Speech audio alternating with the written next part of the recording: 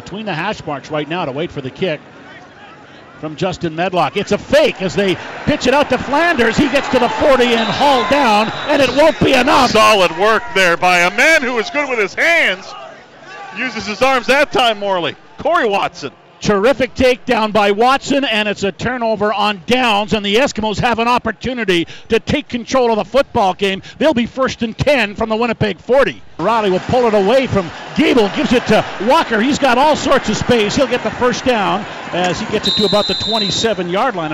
Motion starts, and again, they go play action to Walker, and Riley's going to take it himself across the 25, inside the 20. He'll get to the 17-yard line, and the Eskimos will now begin operating in the Papa John's red zone.